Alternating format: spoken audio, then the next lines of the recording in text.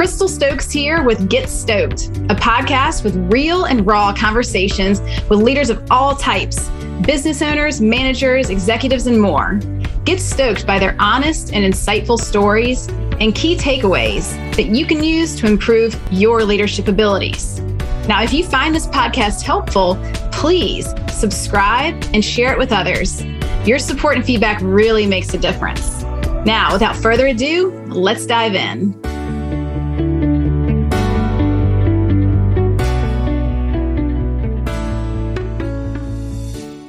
Hey everybody, Crystal Stokes here, and I am so excited to introduce Josh Vaisman. He is the founder of Flourish Veterinary Consulting. He studied positive psychology, and basically he developed a model with these 4 Ps, and he applies it to veterinary professionals to help them flourish. So we're going to be talking about those 4 Ps today. And Josh, how about if you introduce yourself a little more fully? Happy to do so. Thanks, Crystal. Thanks for having me on the show. I'm super excited to chat with you about these things. Josh Vaisman started this consulting firm, Flourish Veterinary Consulting, about 5 years ago. I've been in the veterinary space since the late 90s. I can't believe that I'm old enough to say that I've done vet med for more than half of my life. Like, what in the world is happening there? I sort of filled a whole bunch of different roles, the last chapter of which was hospital owner and practice manager, a couple small animal practices. And I went through a pretty epic bout of kind of depression level burnout. And that was a pretty shocking experience to find myself in. And it made me realize kind of a few different things about the vet profession. But I ended up stepping away for a little while and sort of recollecting myself, and I couldn't stay away from veterinary medicine. So came back in this new iteration, created this consulting firm with basically the sole purpose of kind of taking the science of human thriving, what does science tell us actually contributes to that experience in an organizational context, and translating that in a way that hopefully veterinary professionals can use, so that together we can cultivate these environments in which professional and personal thriving is actually possible at work. I have this crazy idea that, we spend so much time at work and doing work-related things, whether we're physically there or not. Work should maybe actually contribute to our sense of well-being and thriving in our life. So I'm kind of on a mission to help us do that in the veterinary space. What a novel idea. Yeah, right? I know. Yeah, I agree. You think about the pie chart of our life, and how big of a chunk of that pie chart is spent working or thinking about work. I can't tell you how many, people in the veterinary field I speak to who say, when I'm at home, I'm thinking about that patient or that client or my team. We take it home with us. So wouldn't it be wonderful if we could feel a sense of well-being in that giant pie chart chunk? Yeah.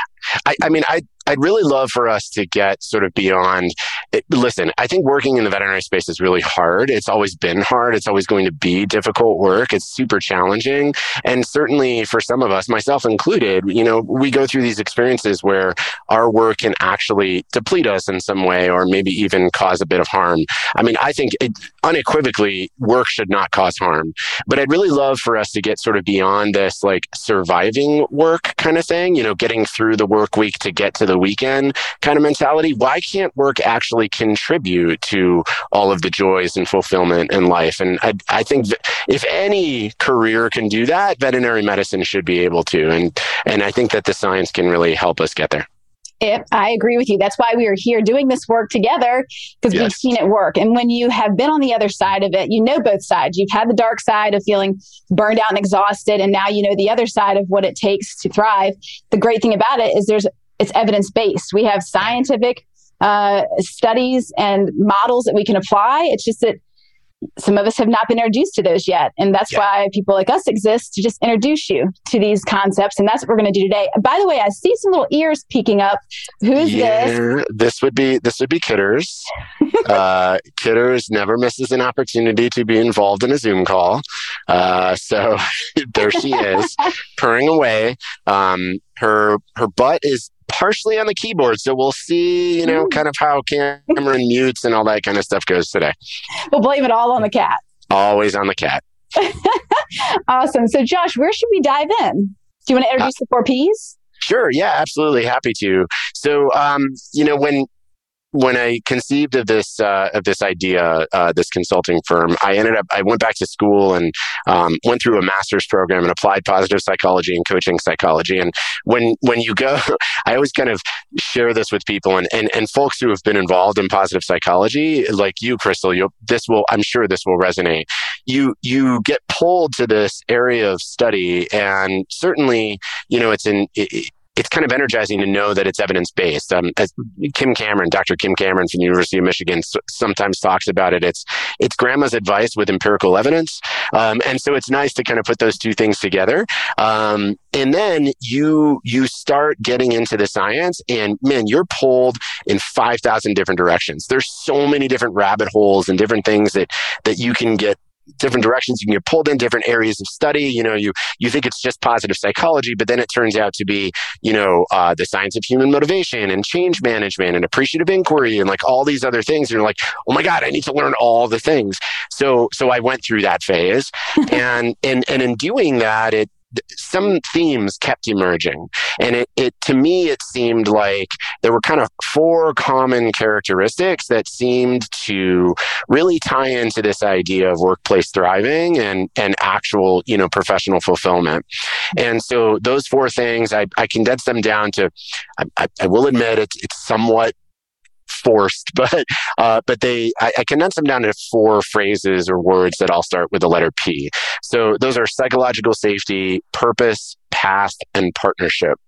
And I'm certainly happy to explain a bit more about each one of those things. Mm-hmm. But the one that really stands out to me, I think, the purpose, path, and partnership, when I describe those, most people kind of get that really quickly. Psychological safety is a particularly fun one for me. It was not a concept that I knew anything about prior to 5 years ago. And understanding it now, I can see how just utterly essential it is to the success of any team. Mm-hmm. And I don't just mean success in outcomes, some of those tangible objective outcomes that we're after, performance metrics, things like that, but just their ability to actually function well together and to connect in meaningful ways and to achieve the kind of meaningful purpose and sense of mattering that contributes to our sense of thriving. In the absence of psychological safety, it's not possible. So when you said, like, one of the cool things about the work that you and I both do is we get to introduce these kinds of things, I got to tell you, I stand up in front of audiences all the time. Last week, I was in front of a group doing a keynote in Chicago. Probably 300-400 people in the room from the veterinary and animal welfare space. And this happens every single time. I get to the concept of psychological safety and I ask, raise your hands if you've heard that phrase before today. And in this room of hundreds of people, 2 people raise their hands. So that's really exciting because we get to bring this to them in a way that resonates and in a way that they can use. So that's why I always start with the psychological safety. I get like the tingles with the excitement about this topic. Our paths are very similar, but also a little different, where you studied positive psychology and I studied counseling and clinical psychology. So mine was focused, as psychotherapists and diagnosing and treating mental health issues. And on the positive psychology side, I think it looks at it just from a different lens. But in my postgraduate training, I loved learning more about positive psychology. And this whole thing around psychological safety, I find it to be fundamental to the beginning of the process. It's like the foundation upon which everything is built. And it's Amy, is it Amy Edmondson? Is that her name? Yes, correct. From Harvard. So she's like the woman who has made this, she just shouts it from the rooftops, and she makes it so accessible to everybody. There's a survey that you can take. I was just doing a workshop on this. Was it last week or the week before? I think it was last week with one of the veterinary hospitals that I work with. And it's neat to see the transformation within a 2-hour window of what is psychological safety to the end of the workshop once we've gone through the module, and you're like, oh, you see people feeling looser, safer. So why don't you tell us, for those of us who have no idea what the heck this is, we're just over here getting all googly-eyed about, what is psychological safety and why is it so important? Yeah. So psychological safety, kind of the semi-academic definition of it is psychological safety is a belief within an environment that the team is safe for what we call interpersonal risk-taking. So the way that I, kind of describe it is what other people think of us matters. We, especially in a work environment, Yeah, the cat. She's right up in my grill. What other people think of us matters. We want to make a good impression. Nobody wakes up. Nobody. Literally, there's not a person in this profession that wakes up in the morning that thinks, man, I cannot wait to get to the hospital today to completely screw up everything I do, contribute to the failure of the team around me, and look like an incompetent fool. Nobody thinks that. We all, if you're asked, would report the exact opposite. Every single person that works in the veterinary space comes into the practice on some level, whether it's conscious or subconscious, hoping that we look competent, capable, and a positive contributing member of the team. That's what we want, because when we appear that way to others and we get feedback that shows that contributes to our sense of belongingness, that contributes to our sense of connectedness, that makes us feel as if we matter. And these are all essential elements for thriving. So psychological safety, like you said, it's at the foundation of that. If we are overwhelmingly concerned with what others think of us, we're in a protective state that, there's a narrowing effect. It's sort of like a mild state of anxiety at work all day. Ooh, better be careful about who sees what. Don't speak up because you don't know how people will respond. Oh man, I kind of screwed that up, but nobody was watching. It's not that big a deal. I'll figure it out. Gosh, I've got a question. We just talked about this new policy of how we're scheduling new clients, but I don't really get it. But everybody else seems to get it. I'll just stumble my way through, right? That's what happens when psychological safety is not present. I think the best way that I can think of it to describe it in terms of, I like to use metaphors a lot. If we think of like the workspace kind of like a garden, psychological safety is the fertile soil in which the garden grows. If you don't have good soil to start, it's almost impossible to grow a highly effective, high-performing team. And so that's what psychological safety is. I think one of the coolest things, I'd be willing to bet that you have experiences like this with the teams that you work with. Oftentimes, obviously, we spend a lot more time than 3 minutes describing the concept, but oftentimes I'll spend time with a team or with an audience or with a group or with somebody in leadership or whatever, and I'll describe some of the science behind this, where it came from, why it, what it drives them, and so forth.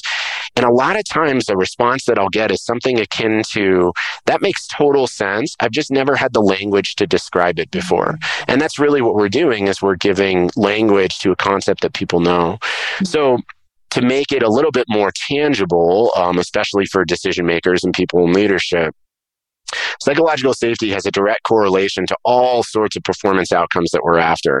It is a direct influence to things like creativity and innovation. It impacts both team and organizational resiliency. We know that it's tied to things like retention. People stay in environments that are psychologically safe. They leave environments that are not. But there's some real tangible, powerful data behind that. Psychological safety correlates to things like medical errors, which is really important in our profession. For instance, using some of the research from Gallup, the average organization will have about a 3 in 10 response rate in the positive to, do you feel like you have a voice on your team? Do you feel like your opinion matters to the people around you? That's one sort of way to get a pulse check on the presence of psychological safety.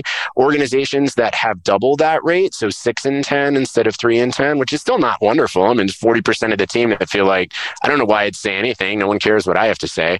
But whatever. So we've doubled it from the average. 40% fewer medical errors in those in healthcare organizations that have those improvements. So this is an essential item, both on the interpersonal, psychological side of things, and on just what we're trying to get done, in our hospitals.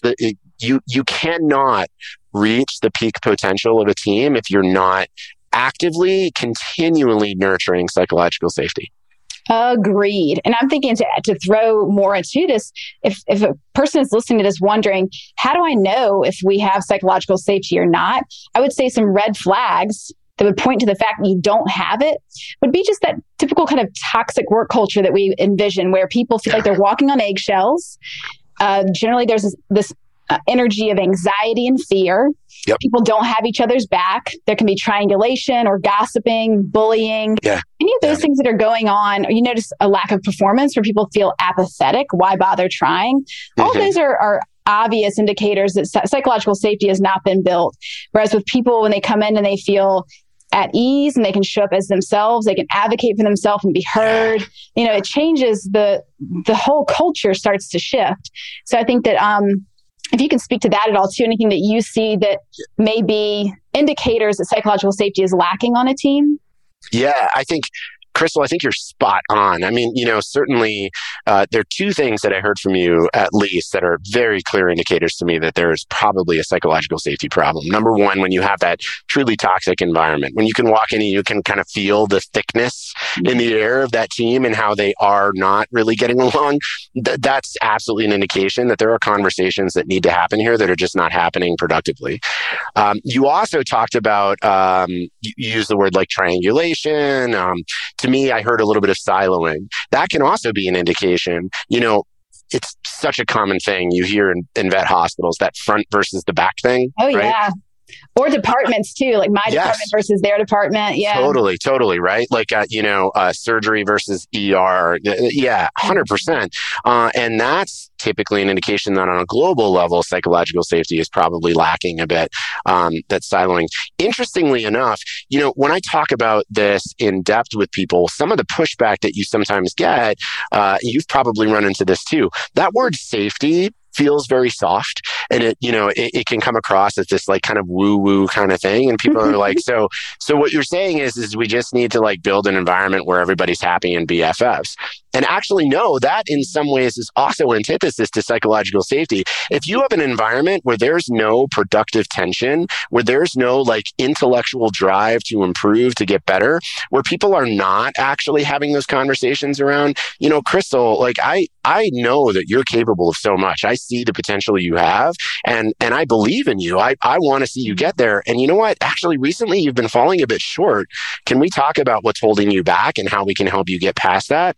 That's a conversation that has to happen, and can't happen in the absence of psychological safety. So sometimes you get this like false sense of everything is like hunky-dory and nice and cozy in here. And that's in some ways a form of apathy that's not really conducive to psychological safety. So it's sort of like both ends of the spectrum. There should be some butting of heads, but productive butting of heads. That's all driven to a common purpose of we are here to get something done. We have a higher purpose to our work, and by golly, we're going to get there together, whatever it takes. I think Brene Brown has probably one of the best statements for this that I've ever heard. In a psychologically safe environment, you've got a collective belief in which it is better to get it right than to be right. Oh, yeah. And I think that's totally exactly what it is. Nailing it. I love that you're pointing this out, because I remember with Amy Edmondson, something she says when she introduces it is, this is not a license to whine. Like you think, because you're safe, you can just complain all the time and get your way. You won't always get your way. You can bring your concerns up and say, hey, for me in this work environment, XYZ isn't working, or I wanted to suggest something, but your suggestion may not be taken. It's about facilitating that open dialogue and working through things together. Anyway, you can tell we could just do a whole episode on this for sure, but I want to make sure that we have time for the other P's. I think it makes sense that we spent a little bit longer on this one than the others, because this is the foundation upon which these others are built. So how about if we move into, was it purpose next? Yeah, so purpose is the next one. So for me, I think of purpose less on the word itself, purpose, and more about the lived experience thereof. So, purpose is having a life of purpose is critically important. So most of what I talked about in the 4 Ps is really built kind of on the foundation of self-determination theory. And so this in particular is pulling from that middle element of connectedness, having some sense of contribution, that there is a why behind this. I know that I'm doing this for a reason that resonates with me, those kinds of things. That's essential to even have the opportunity to experience vitalized motivation and subjective vitality. So that I think that's a given. And the thing is, the truth is that we know that the work that we do in vet med is incredibly purposeful work, right? That lives up here in our heads. We know that. There's not a person on this planet who would say that veterinary medicine does not have a positive, worthwhile purpose to it. I've got a friend. He's a professor, a fellow at the Colorado State University Center for Purpose and Meaning. His name is Zach Mercurio, Mercurio. Zach is an absolute genius. This is what he does for a living. He researches the experience of purpose, meaningfulness, and mattering, specifically in the workplace. And he sort of the way that he talks about purpose, I sort of understand as it's a cognitive construct. It's something we know that it's there, but when we think of psychological experiences, we don't really think of our head. We think more of our heart, right? And so meaningfulness lives here. It lives in the chest. It lives in the heart. It's that feeling, that centered kind of thing. Meaningfulness is purpose come to life. And the thing is you can do deeply purposeful work and never actually experience the meaningfulness of it. Mm-hmm. In fact, that's often what happens in our profession. The why and the what are so closely intertwined, and that pulls us to come do the work. But then as we do the work, day after day after day after day, the what starts to take over, and a gap starts to open up between the why and the what. And the what, the why just becomes what we do each and every day, and you become almost inoculated to it. So we need meaningfulness to get that experience back.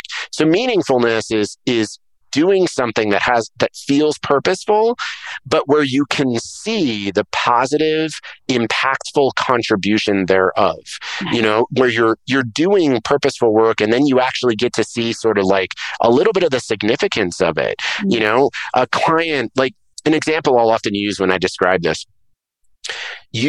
Everybody's had a day like this in a veterinary hospital. You walk into the hospital and it's just utter chaos. You're down 2 technicians, 3 emergencies come walking through the door. It's total insanity all day long. You finally get done with like a 12, 13, 14-hour shift. You collapse into your chair in front of your computer, and that's when you discover that your bladder is the size of a basketball because you haven't freaking peed all day long, right? I mean, you're like physically depleted, emotionally obliterated, like you're just done with this day. The thought of getting up from the chair and going to the bathroom is overwhelming. And then you look on your desk and you see there's like a stack of mail that somebody's dropped off, and the top thing looks like a greeting card, and you open it up, and sure enough, it's like a handwritten note of gratitude. Oh, there's your beautiful kitty. Oh, look, we're the same. Look just alike. We're the same. Yeah, look. We're sisters. Yeah. So you open this card and you see it's like a beautifully written, handwritten note of gratitude from one of your clients, like something you did for them last week that probably was, again, just the thing you do. It's another day at the office, right? But it made a difference to them enough so that they went and bought a card, hand wrote a note, and mailed it to you. So you've just had this horrible day, but now you read this card. How do you feel? You feel a little bit more awake, a little more alive, a little more energized. Like maybe today was actually kind of worth it, right? Mm-hmm. That's meaningfulness. That's what meaningfulness gives us. So all day you did very purposeful work. Veterinary medicine is incredibly purposeful work, but you didn't feel the purpose of it till you read that card. That's just one way that meaningfulness can come alive. So we know that leaders, especially people in leadership position, have this unbelievable opportunity to enable and activate meaningfulness for people with very small little things. I mean, it doesn't really take like a major effort. We also know that one of the key drivers of meaningfulness is the experience of interpersonal mattering. So knowing that you're seen, you're valued, and that you're relied upon, you're needed in some way, drives a large portion of that experience of meaningfulness. So the purpose pillar is about talking about some of the science behind that and teaching leaders, how do we just help people feel like they matter and what they do matters? Because the truth is, everybody that works around us matters, and everything they do every day matters. And we know that mattering is a conduit to meaningfulness. So let's just start showing them. You matter to me, and here's why. This is what you did today mattered, and here's why. And then we can activate meaningfulness, which enlivens this experience of purpose. I really appreciate too how the work you do is just teaching people how to do it, because we can grasp it up here, but it's getting it cognitively or intellectually is different than actually putting into action with your team. Now, for sake of time, let's go ahead and weave this into the next step, which would be the pillar of path. So path for me is really about accomplishment and achievement. This is driven in large part by that self-determination theory model, but also a little bit of the PERMA model for psychological well-being. We know that one of the greatest contributors to the experience of well-being is that I'm actually achieving something. I'm growing. I'm working towards mastery. A little better version of myself today than I was yesterday. I just function now on the assumption that there's every single person that comes to work wants to achieve things. They want to do good work. Sometimes it doesn't look that way on the surface, but there's always something underneath that's blocking it. It's not because they're an apathetic, lazy human being who doesn't give a shit, pardon my language. It's because there's something that's preventing them from opening that up in that environment. That's just how I view things. So path is about how do we carve a path that makes it maximally possible for them to achieve things in a way that's meaningful to them. So when I talk about path, I'm talking about the kind of the three special ingredients that make that maximally possible: role clarity, autonomy, and resources. Really just having a good understanding of what's actually expected of me is an incredibly important thing. We talk a lot in vet med about accountability.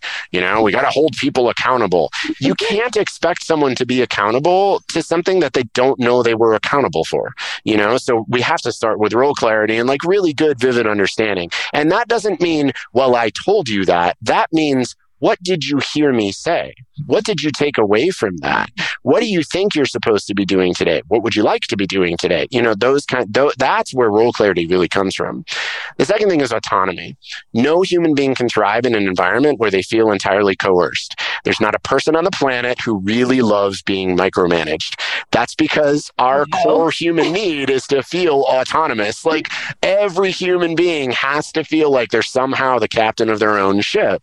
So how do we give people a meaningful sense of control over how to achieve the expectations we've set for them? Mm-hmm. If you have role clarity, Crystal, this is what I need from you and this is when I need it done. Is that something you think you can achieve? Great. Awesome. I want you to know here are the tools that are available for you. I'm here to support you when you need it. Come to me with any questions. Now Crystal can feel empowered. Mm-hmm. And empowerment has to, it is absolutely an antecedent to accountability. No one who feels disempowered is ever going to appear accountable to anything.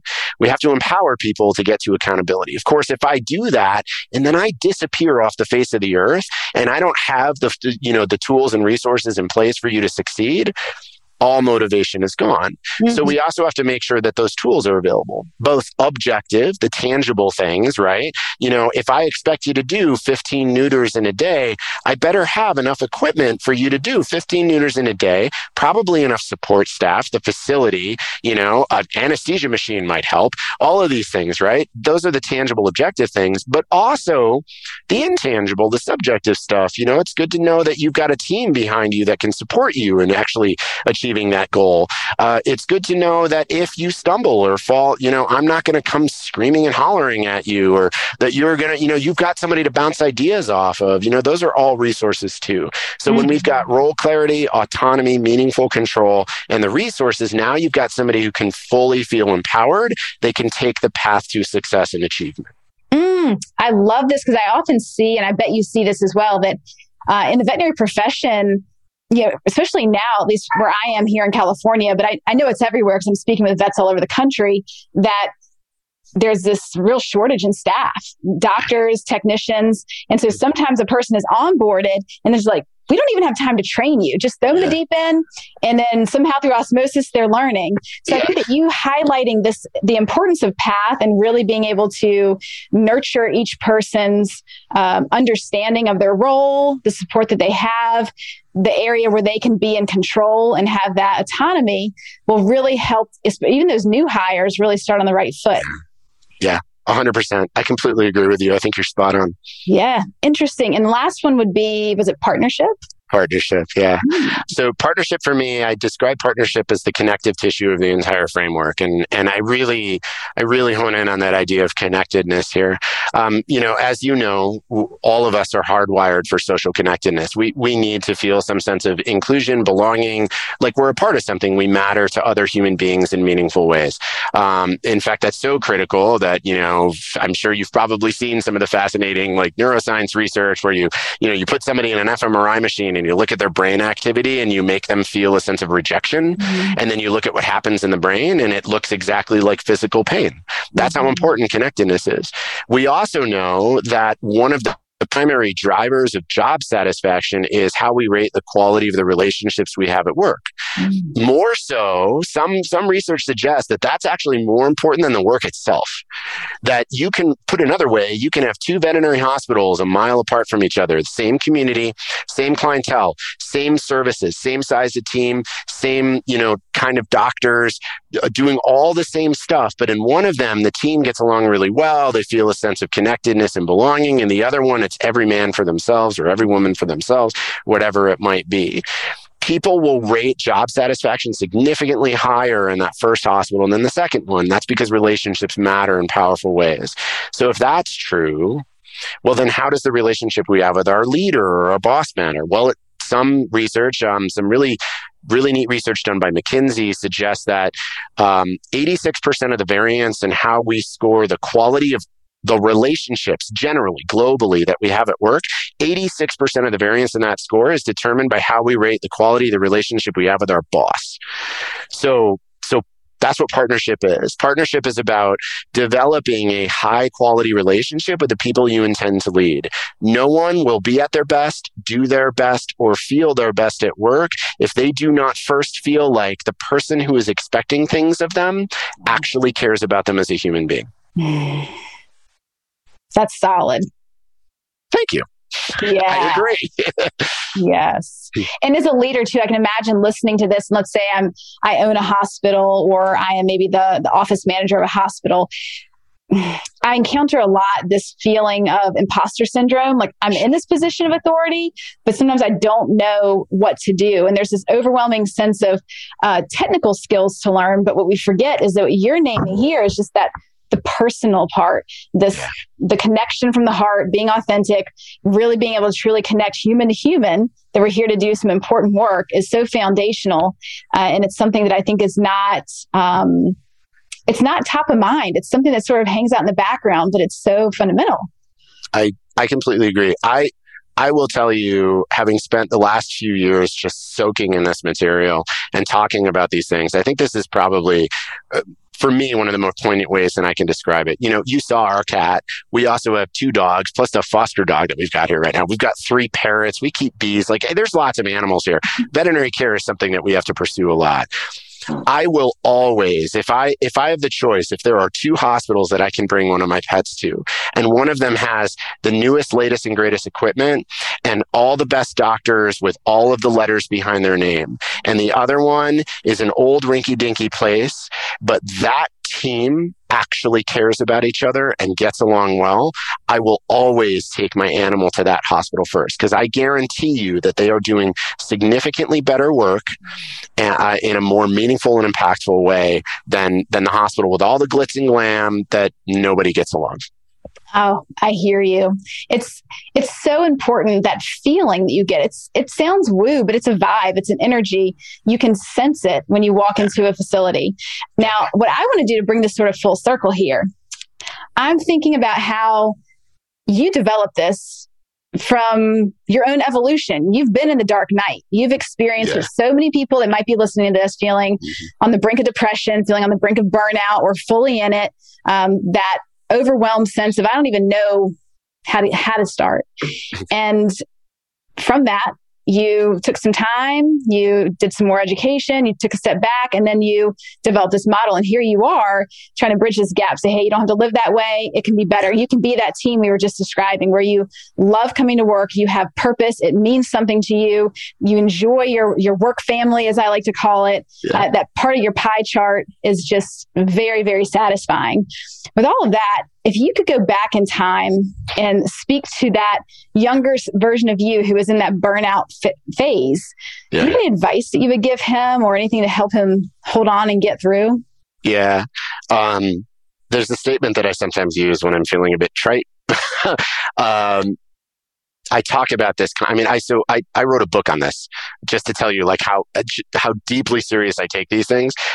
Next year, AHA Press will be publishing my book on the 4Ps of positive leadership. It is currently in its current iteration, almost 350 pages of material. It's a lot of stuff. There's like, I don't know, maybe 200 citations in there. There's a whole bunch of material in there. So sometimes I'll joke with people and I say, the truth is I don't really have to spend all the explaining this to you. The foundation of the framework is 2 sentences. Other people matter. Leadership is relationships. That's it. If I could go back to the me from 10 or 15 years ago when I was really just starting to get into hospital ownership and practice management and all of these kind of like higher level leadership positions, I would smack that guy upside the head and say, it doesn't matter how smart you are. It doesn't matter what KPIs you track. It doesn't matter what kind of metrics or calculators or Excel spreadsheets. None of that matters in the long term as much as other people matter. Leadership is relationships. If you develop high quality relationships with the people around you and show them that they matter, they will do magical things and the outcomes will come. Oh, wonderful. I'm listening to a book right now, book on tape. It's B 2.0 by Jim. I'm looking at the book over there because I also have the print copy, Jim Collins. And I think that they're at maybe Stanford. So these are the people that are so influential in the space of businesses and development of leadership capacities. And the book is so full of the importance of the connection and the relationship. It's B 2.0? BE, and I think that stands for something like maybe beyond entrepreneurship or something like that. But B 2.0 is the second version of this book. And it's just beautifully done. I think that everybody's waking up to this concept. It's becoming more mainstream. It's not new. It's been out there for a long time, but now we're just starting to emphasize it more. I think it's gaining more and more visibility and traction thanks to people like you that are doing this work and getting out there and speaking at conferences, writing about it, making it more visible. I want to ask you one more rapid fire question before we wrap up today, if you don't mind, because I'm just burning with curiosity. For a guy like you that studies positive psychology and you focus on wellness and how to flourish, do you have any self-care like habits or routines to help keep you at your best? Yeah. So one of the lessons that I've learned over the past 5 years, which has been a very fascinating experience for me, is that it is 100% possible to work less and do more. So, I guess what I'm saying from that is that, give yourself a break, set some real boundaries. Don't feel like you always have to be doing things. I'm actually incredibly proud of this. So I'm going to humble brag a little bit about it on here. I have this firm now. It's my company and we have employees now. And so now I have to be thinking about like a lot of the things that I, profess and try and encourage the community to embrace. And so this idea of wellness and well-being. And so what we decided to do when I've got an amazing human being, Tess. Tess did primarily on a contract basis for a little over a year. She did some administrative and sort of strategic work for me. She's now an employee. Tess is the kind of person who any organization would be absolutely through the roof elated to have as their CEO. She's really pretty amazing. So when we were talking about converting to W-2s and having payroll and bringing on employees and stuff, we talked a lot about things like, time off, and that's really important. And it's something we struggle with in this profession, generally speaking, and we wanted to take it seriously. My first pitch was, well, why don't we do unlimited time off? Let's just trust adult human beings to take the time that they need, and they can take as much as they want. They don't have to feel pigeonholed or limited. Conceptually, I thought, what a great idea. Tess showed me that actually a lot of the research suggests that in organizations that adopt an unlimited time off policy, people take less time off. And that's the exact opposite of what I wanted to see. So what we decided to do was have a standard PTO policy, but on top of it, we're having 2 shutdown weeks. So next week, Flourish Veterinary Consulting will be shut down. Slack will be off. We will all have out of office. There is nothing on the calendar. None of us will be working. Anybody who contacts us will get a message that says, we take well-being seriously here. We think everybody should. Part of that is taking time away from work. And so we've closed down the company for the week. Everybody gets paid. Nobody's doing any work. Finding ways to do those kinds of things for myself over the last few years and now build it into the organization has really been life-changing. I got to tell you, I work fewer hours now overall than I ever did as a hospital owner, and I am way more productive and way happier. Oh, yeah. I agree with you 1,000%. There's a consultant that I know who he does every third month off. And everybody knows and it's taken time to get there, but he loves it. It's a whole month. He is completely MIA. You cannot reach this person. It's a beautiful thing. And I think that this is where coaches really shine, is that learning how to make the list of stop doing, keep doing, and kind of tweak. And there's so much that can go on that stop doing list that really does not move anything forward, that is not as fulfilling, and can delegate it out. That is critical. And I'd like to highlight a Hidden Brain episode that just came out. I love Hidden Brain. They recently, right? We're such nerds. They just did an episode that was on doing less, like cutting things out, the art of less, because we usually think if there's a problem, what more do I need to do to fix it? Or if I'm trying to improve this company's culture or whatever, more, throwing the kitchen sink at it. Sometimes it's about eliminating things and doing less that is the best solution. So we can leave off on that note. I hope people can explore some of these concepts we talked about today. You know, Josh, I feel like we could talk for hours on these topics. It's so fun seeing you, seeing your kitty, and hearing more about your work. Do you mind telling us, for those who want to get in touch with you or want to learn more, what's the best way for them to contact you? Yeah, so our website is super simple. It's just flourish.vet, flourish.vet. We're on Facebook. We're on Instagram. Flourish is also on LinkedIn. I'm pretty active personally on LinkedIn. Those are all great places to, to find more about what we do and the services we provide and how we support the community. And then I'm out on the speaking circuit constantly. So, at most of the major conferences, local and regional events, things like that too. Excellent. So now you all know how to reach Josh. Don't reach him next week because he's going to be out, right? Yes. Josh, it's been such a pleasure. Thank you for taking the time to speak with me today. Oh my God, this has been delightful. Your energy and verve is inspiring and energizing. So thank you. Thanks, Josh. Thank you for joining me today.